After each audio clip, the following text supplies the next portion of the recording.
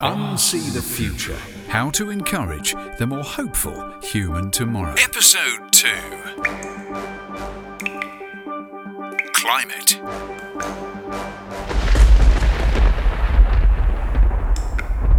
I'm Timo Peach. Hi. Is the weather trying to tell us something? Is anything else trying to tell us something?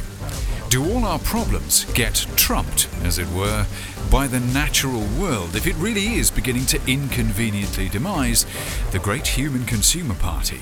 Who does clear up all the bottles and fag butts and attempt to find a French polisher? And where the hell is the Hoover? Is it time to do the one thing we really don't want to do? Face our climate, the planetary system that keeps us alive. If we are to make sense of everything around us, this is the place to start, because it connects absolutely everything else. Duh! How do we try to encourage the more hopeful human tomorrow? I think it begins with closing our eyes and opening our ears to listen to the sounds of our home, the planet Earth, and just who it has formed us to be. But you don't have time for all that hippie crap, and what was the last concept album that changed the world? Well, good point. But if we are to begin to influence the fearsome pressures around us today, I think we're going to need to piece together a more complete idea of what's facing us, of what the disaster management brief realistically is for humans in the 21st century, and whether there is more to the future for you and me than disaster mitigation. This series is me trying to get my own head around the basics. So if the working plans to gosh darn have a go, like the UN's global goals, attempt to piece together some kind of response, the starting piece must surely be the big one: climate. It is, did you know, having a bit of a crisis. Stress. You ever felt it? Nah, I realise you're a meta-fit, graph-scrutinising grown-up like a new 80s stock photography model, and you always got this. Hell, I love you, even though you don't really exist. Because stress and mental unwellness is realistically nothing short of a pandemic amongst 21st century humans, working and thinking as much as they do. But in your Fitbitting to the incubator, counting your page impressions as well as your calories, and hoping you don't actually suddenly burst into tears in the big pitch meeting, you might not have really thought that the rest of the natural world knows a bit how you feel. But that's because you haven't recently spent quality time with coral. Coral, you know, that stuff that looks a bit like a plant underwater but is actually a weird sort of rooted animal. Reefs of the stuff. Beautiful, otherworldly, colourful. Except when it's under stress, because then it bleaches. As biology professor Leslie Hughes explains in the irrepressibly interesting Delayed Gratification 27, it is the life form's response to not being happy. And not unlike you and me, when it's unhappy, it self-detrimentally takes it out on its nearest and dearest. Corals are an unusual organism. They can't exist on their own. They can only exist with algae in their tissues, she explains. The algae photosynthesize. They use sunlight to create sugars and starches, which becomes the food that feeds the coral. When they're stressed, the corals basically throw the algae out of their tissues. This essentially rids the coral of colour, making them appear bleached. It doesn't look as jolly. Corals can recover and allow algae back into their systems, but if the stress is too prolonged, reefs begin to simply die off. And you can picture from countless gorgeous nature docs that this doesn't bode well for all the other marine life that have even more invested in swimming among the coral than you do on a dive trip with a GoPro. What causes coral stress? Professor Hughes says many things can cause coral stress, but you'll be unsurprised to hear it's most notably warming seas. And she talks of the Great Barrier Reef itself when she says, "This is the first time we've had bleaching for 2 consecutive years, and 2016 was the worst bleaching event in the reef's recorded history."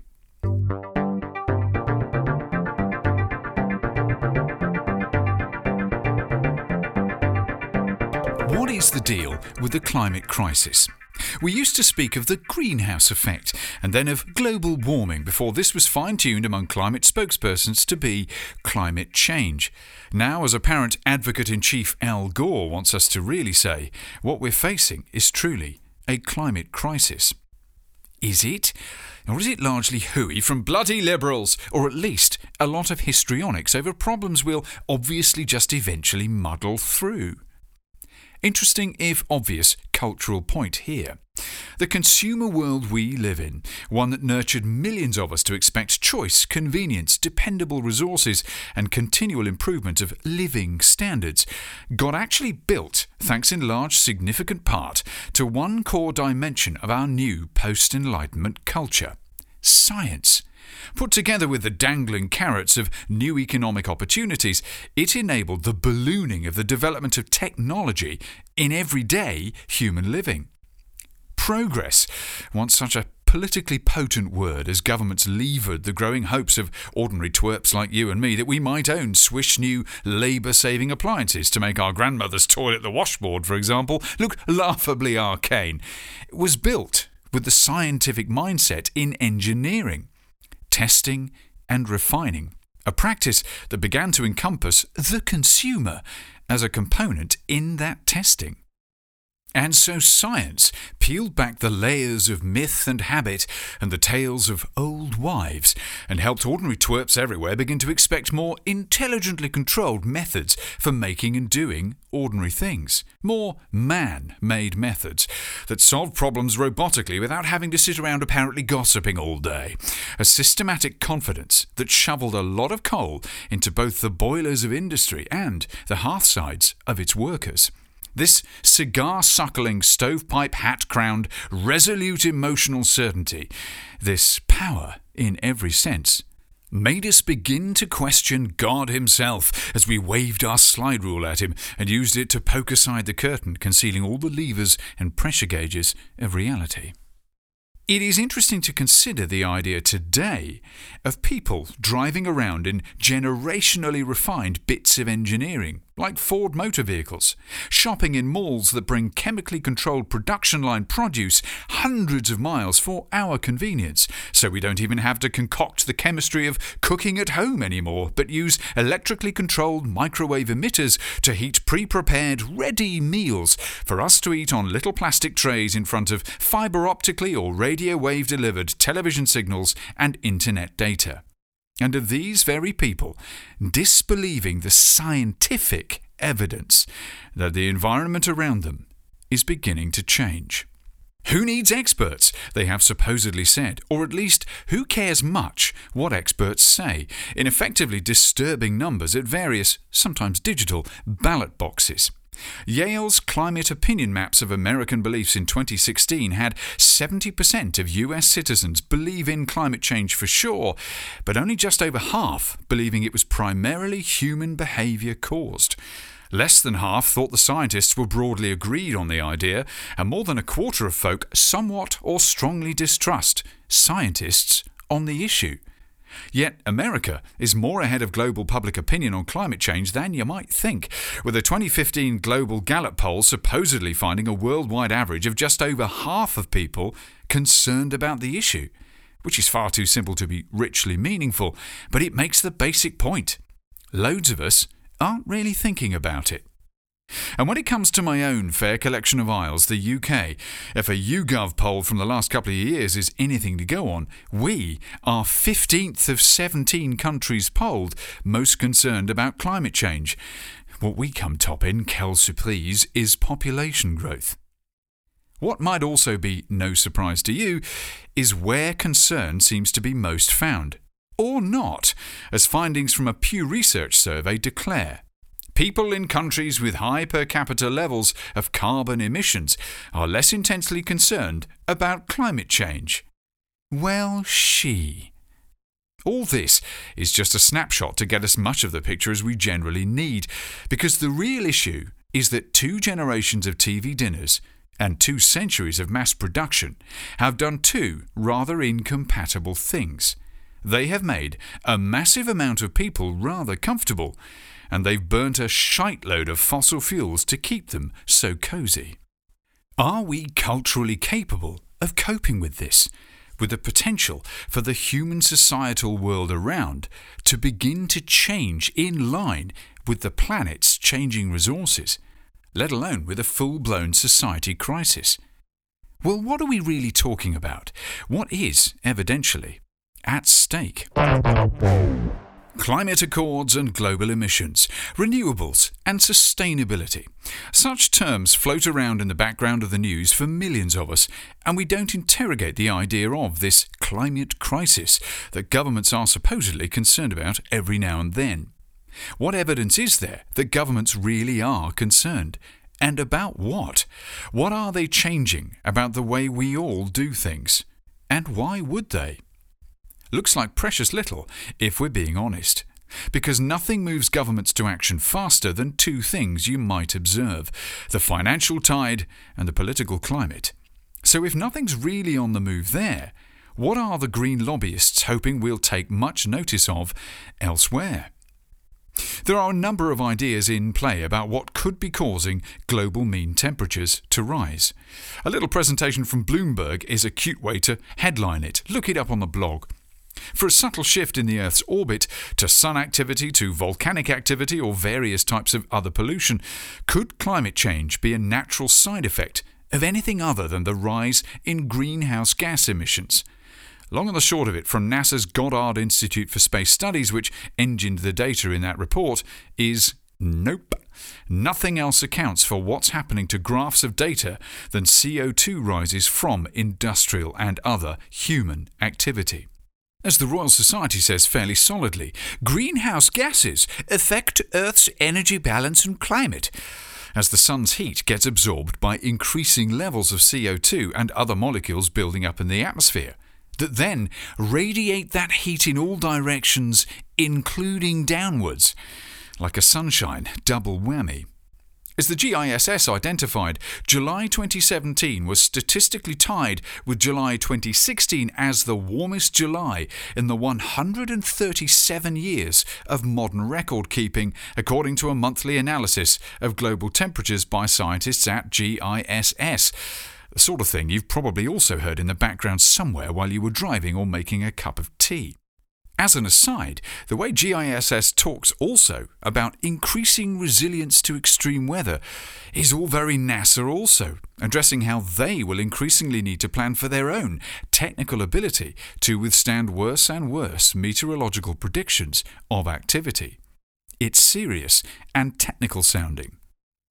A slightly fuller but very clear way to sum up the evidences and the challenges as a starting point comes from an article elsewhere in NASA.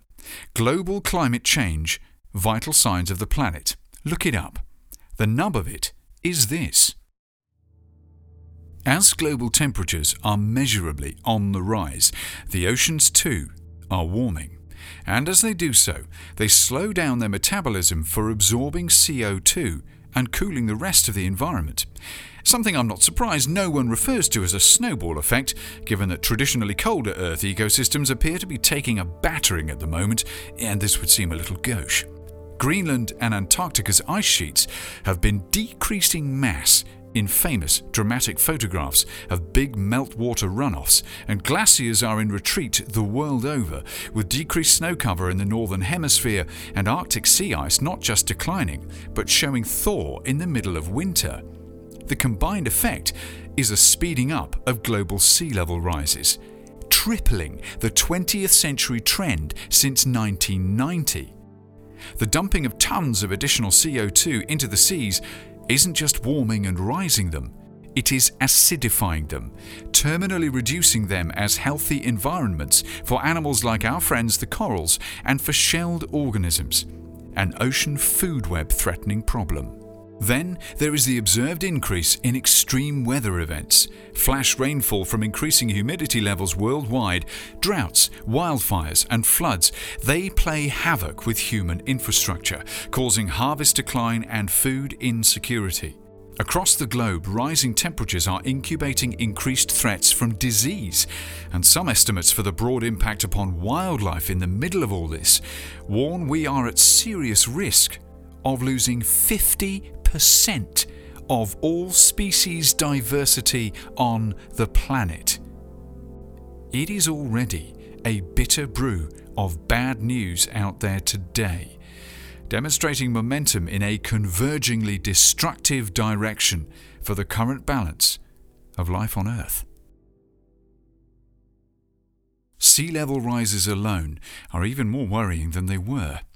As a PNAS report explains, responding to apparent data inconsistencies discussed around the issue, while expanding warming ocean water and melting land ice runoff raised sea levels in the 20th century by a broad data consensus average of 1.1 millimetres a year, since 1990 it's been more like 3.1 millimetres a year. The Washington Post collates more on this and looks at scientists' new certainty on the general trend, putting it with a little more editorial clarity. Seas aren't just rising, it's worse than that. They're speeding up. Can governments, including the richest of them, currently cope with some of the extreme weather events like bigger hurricanes, wildfires, droughts, floods? It's already a stretch, to put it mildly. The US Government Accountability Office estimates such events have cost that country alone some $350 billion in the last 10 years, as The Verge highlights.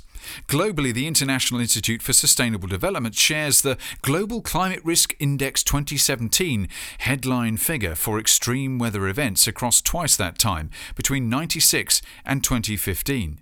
And it's $3 trillion and over 500,000 lives. Dealing with disaster, whatever the cause, is not cheap or easy. So imagine an increase across the world in coming decades, such as the looming refugee crisis from sea level rises. If we're going to scuba pothole down into the flooded rabbit hole of impossibly scary sounding future facts, take Science Daily's quote summing up a Cornell University study. In the year 2100, barely 80 years from now, 2 billion people, about 1/5 of the world's population, could become climate change refugees due to rising ocean levels.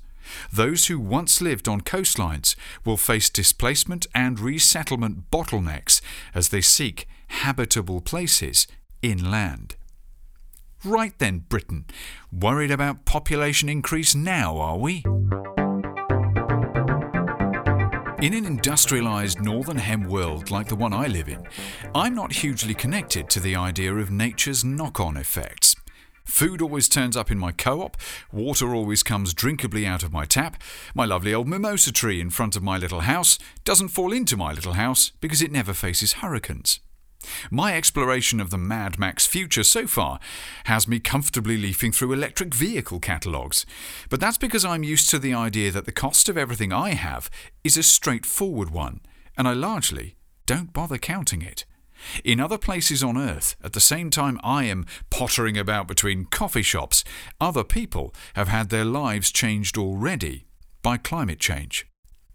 As Tom Osborne says in a Huffington Post article, it is the poorest countries who are already being hit hardest by climate change, and he cites his home country of Kenya, whose maize yield has plummeted. As a developing country, agriculture is the backbone of our economic growth, he says. Over 70% of Kenyan GDP is from agriculture and agriculture-related industries. The effects of changes in weather patterns on the agricultural sector are becoming more devastating each year. And the point there is that it's not just severe droughts that have been diminishing Kenya's economic strength and causing serious food insecurity over there. As he explains, it is the minor climate shifts that have profound effects on farmers. The changing, unpredictable and erratic rainfall seasons have affected farmers' ability to plan their farming. Areas that used to receive adequate rainfall now receive insufficient rainfall, reducing the area of land that can support agriculture. Susan Schulman visited Lake Nakuru National Park for an article in Delayed Gratification. There she shadowed Samson, a park ranger, for a day as he scouted for rhino poachers. The trade in white rhino ivory has rocketed in recent years, with a slump in the area's agriculture creating a new market of, as she puts it, desperate locals. Poaching attacks in the park have increased some tenfold in the last 10 years, she reports, and as a result the park rangers are now a trained paramilitary force, combating lucrative illegal international trade in a country struggling to put bread on all its tables.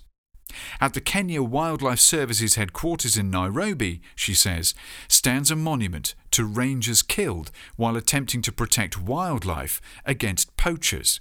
Its sides are lined with dozens upon dozens of names.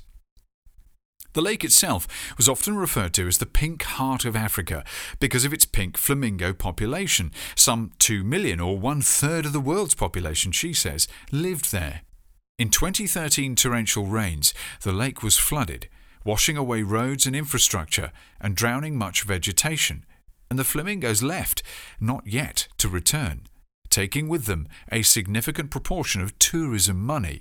It has, Schulman goes on to describe, left some villages empty of men as they leave for the cities to find work. Everything in the human planet system is connected. Even the World Bank is saying it. The climate is changing, and it's changing more quickly than many people realise. If we don't act now and act decisively, global temperatures will rise above 2 degrees Celsius, and this will have catastrophic consequences. Yeah, that's a quote. Going on to cite Mexico's steps to acknowledge and mitigate the effects of climate change. In Mexico and elsewhere, climate change can easily roll back decades of efforts to fight poverty.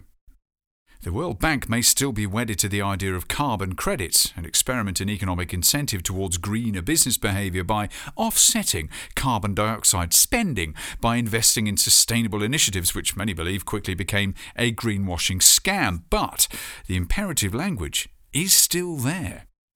People at the top know change is surely coming.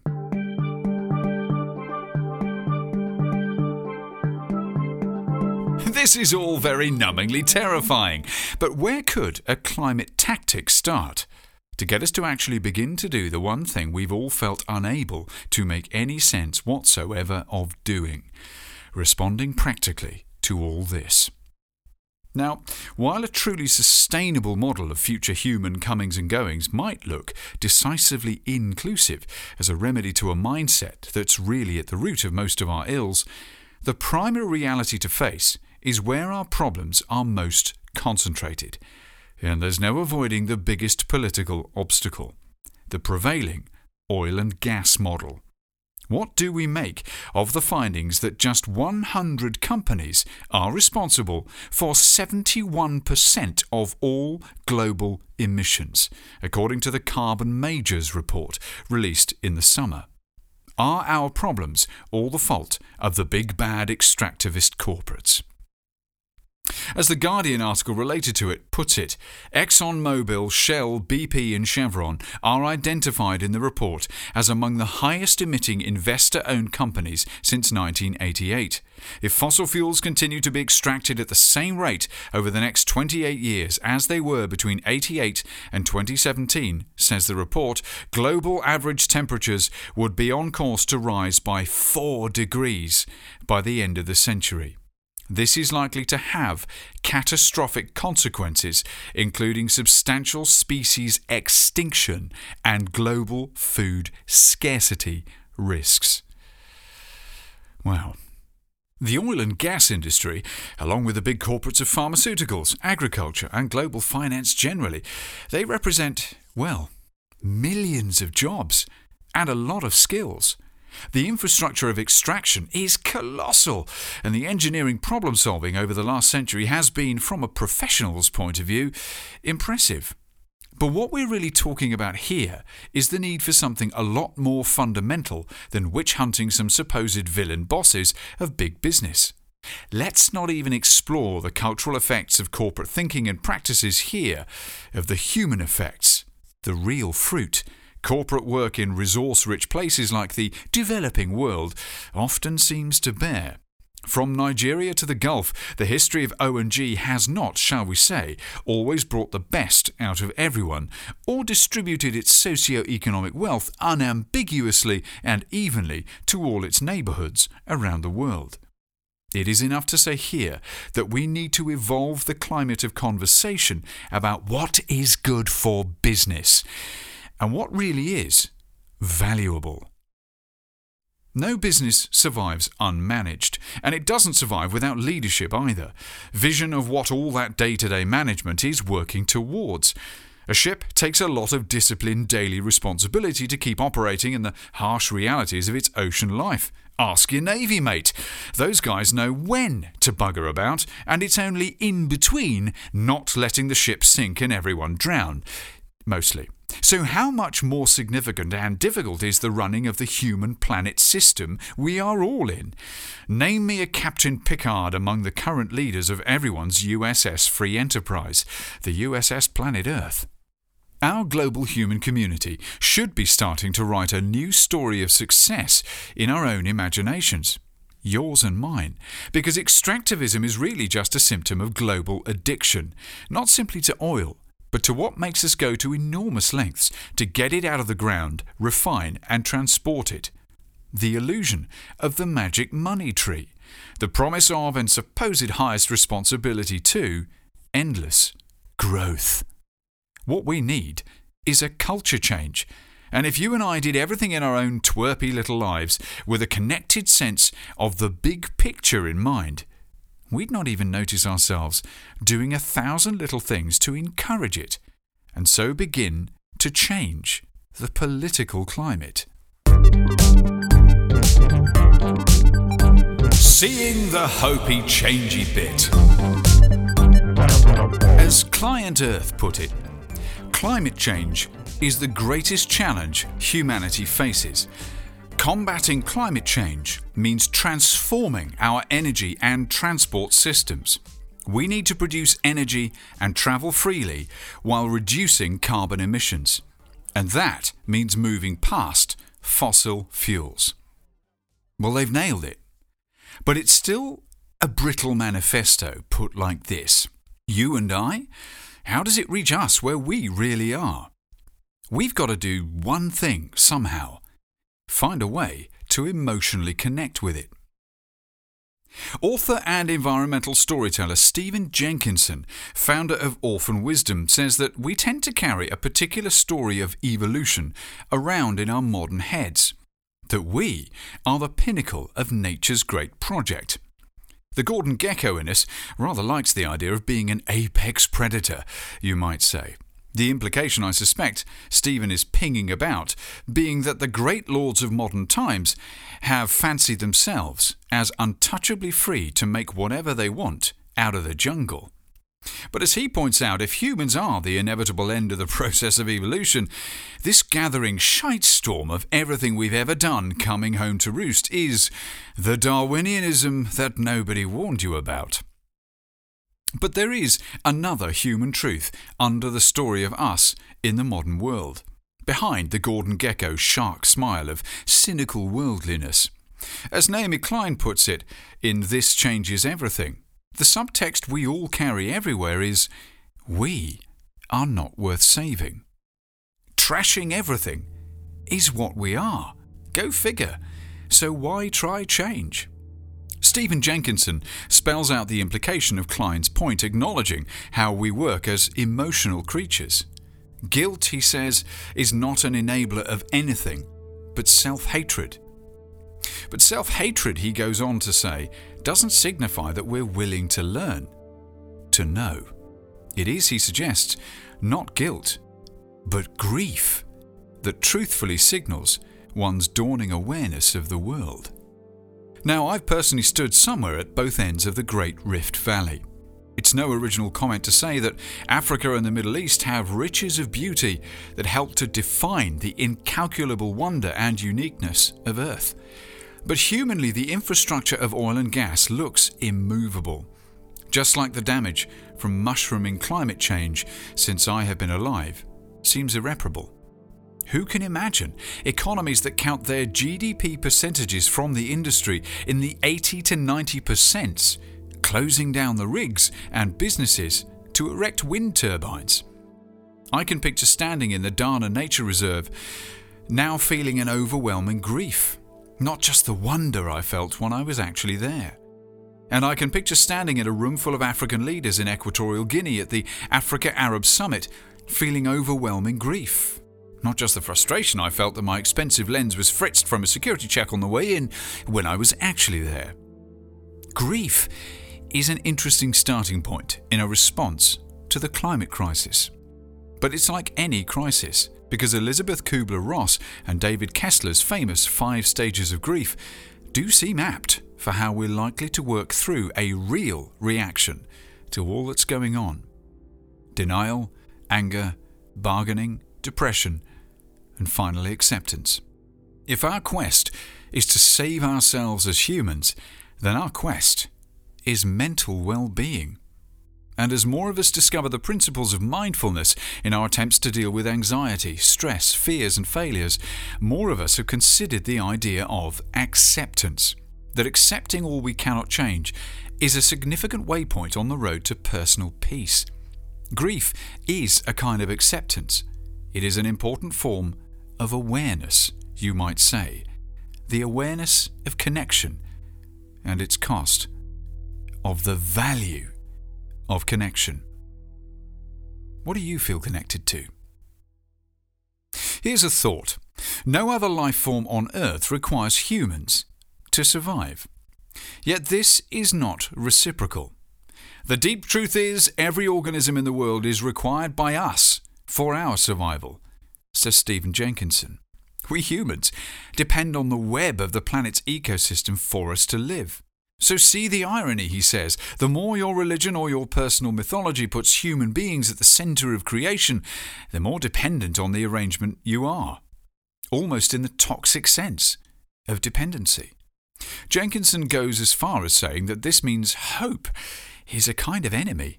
So constantly unsatisfied is it unaccepting of the present. Now, I'm not sure I have the courage to say such a thing so calmly. I know in my own darkest times, I've discovered hope could be a fear. But if mental health means practicing acceptance, grief's outpouring might be our gateway to, as Russell Brand put it, the drug we're all really craving, connection. This personal awareness might be the strange, quiet power pack to us beginning to make a difference where we are in the world. And for me, I cannot shake the idea that the word we're really talking about here is reverence. It changes the game somehow, in my head, even as the practical challenges, the storms, the insecurities, the threats play out. If yours and my role in life is to attempt to grow up into leaders, beyond adulthood into parenthood mentally, then emotionally present leaders, grievingly aware of the value of things, even reverent to the scale of the impossibility of reversing the damage, such people will shape the cultural climate wherever they go. That's you, doofus. At Do It Day Bournemouth, a hack day of volunteering creatives attempting to develop some actionable response to promoting mental health that Dorset Mind could in some way implement, a phrase came out of my group's discussion. Sustainability starts in the mind. Sustainability begins with true mental health. Now there's a thought. Grief, acceptance, reverence. In my own head, they're key ingredients of hope, because through them you discover what's valuable to you, and that helps to form the brew of response, personal purpose. Opportunity, lifestyle and imagination combined, I think, create fertile soil for hope in a community. But personal purpose is what gets the individual out of bed to take advantage of them. The phrase that's fallen out of my development work for my creative response to all this is living in the light of a light over the hill. Because some strange combination, some impossible mental balancing act between a more conscious sense of rootedness in our heritages, in our present, makes me look confidently to a more hopeful human future. Political climates shift because people with the right outlooks, with fervently possible hopes and imperatives, infect the atmosphere. People with anger just pollute it. You can tell the people who act in everything like they have a vague, shimmery sense of seeing the goddamn matrix all around them, of getting it, because they don't live like they're self-obsessed. They live like they know it's not about them. It's about us, losing themselves to find themselves, as it were. So what does a person like this do as the climate boils and governments and corporates and ordinary folk in KFC continue on the treadmill? Well, since we're this far down the rabbit hole, I may as well share a quote that's stuck in my head for years. This feels like a safe space, this completely public forum. Martin Luther, 16th century door-nailing reformer and prevailing church political power challenger, not known for his comedy nightclubs, was supposedly once asked, "If you knew the Lord would return tomorrow, what would you do today?" In other words, if you thought the world was about to end, would you finally break open the brandy? His supposed response is a thing long lodged in my flippant, fatuous mind. He said, "I would plant an apple tree." Now, a bloke who believes in the afterlife and the mission of all righteous God-botherers to usher in the new heaven and new earth really could have been triumphalist here, especially given his hierarchical time. Ha-ha! Told you! Screw up the old earth and start again. Many religious people tacitly are this way today. But this response says, I will not give up on hope in tomorrow, and in my God-given responsibility to encourage it, to sow seeds of investment far beyond me. Wow. You could read into it further and say he was almost going the full New Age and accepting that the universe will unfold as it should. But it's not like as a result he gave up challenging the immovable seeming corruption of the then Catholic Church and its cultural grip on Germany and all of Europe. The idea of actually becoming a Lutheran may seem unspeakably joyless, apart from anything else today, but this captured moment of thought I've always found a useful challenge. So what is your apple tree? It is our view of the world that shapes our responses to it, right? Our view of our place in it.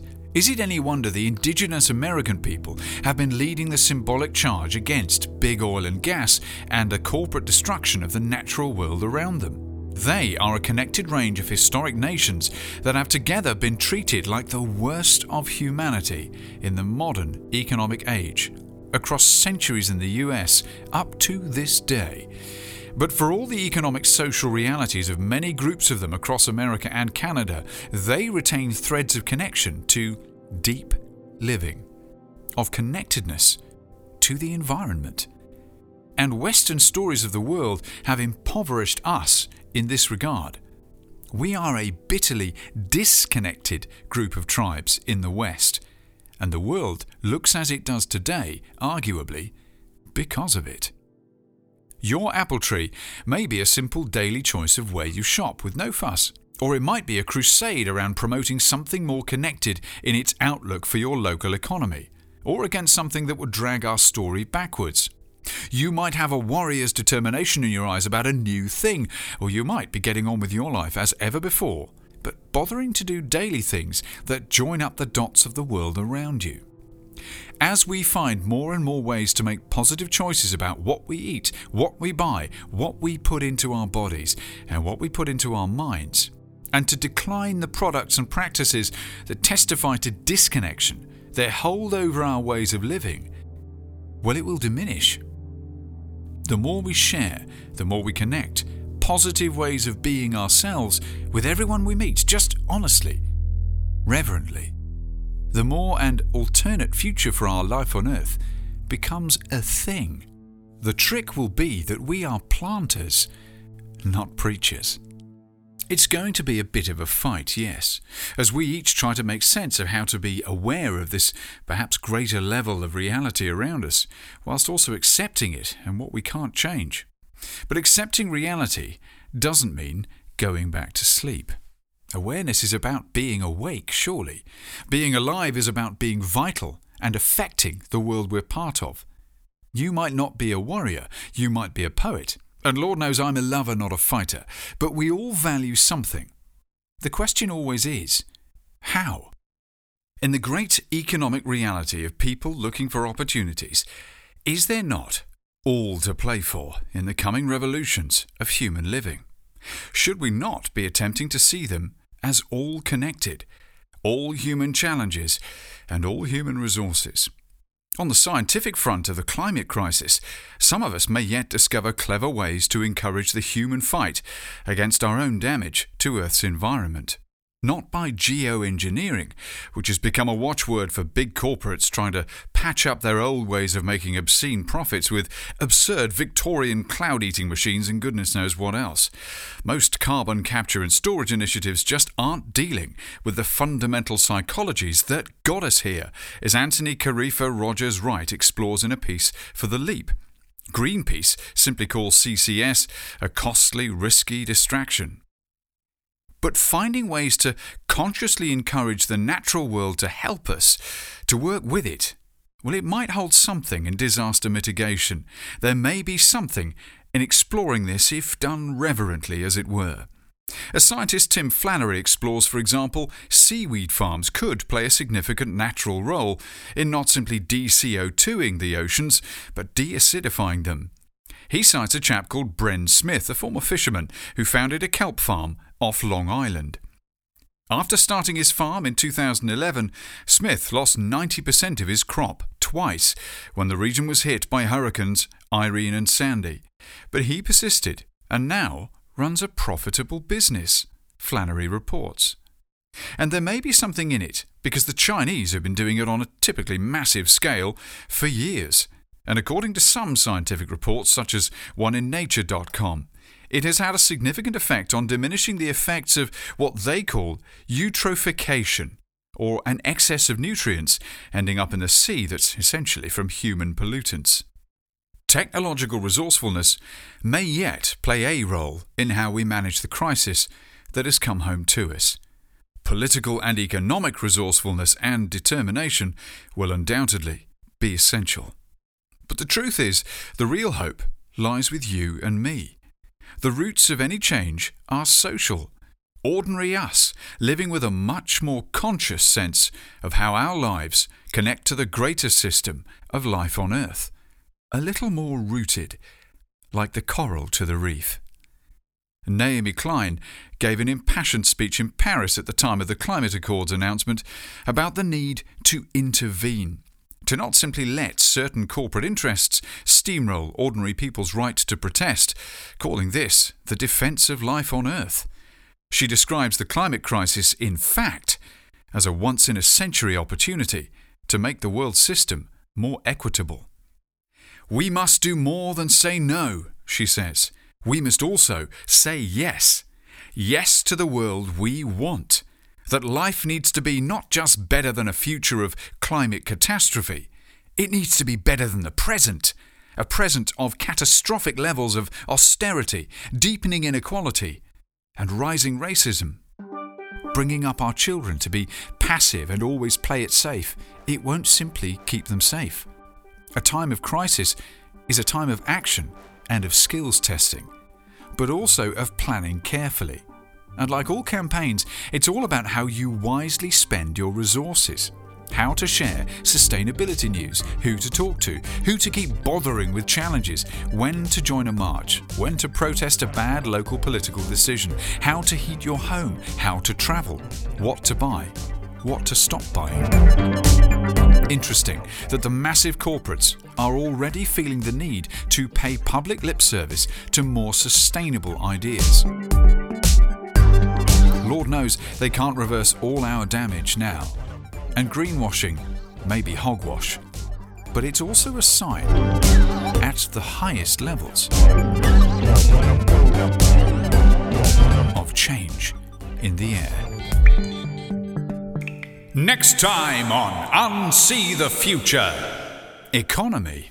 Unsee the Future is a Momo Tempo production, obviously.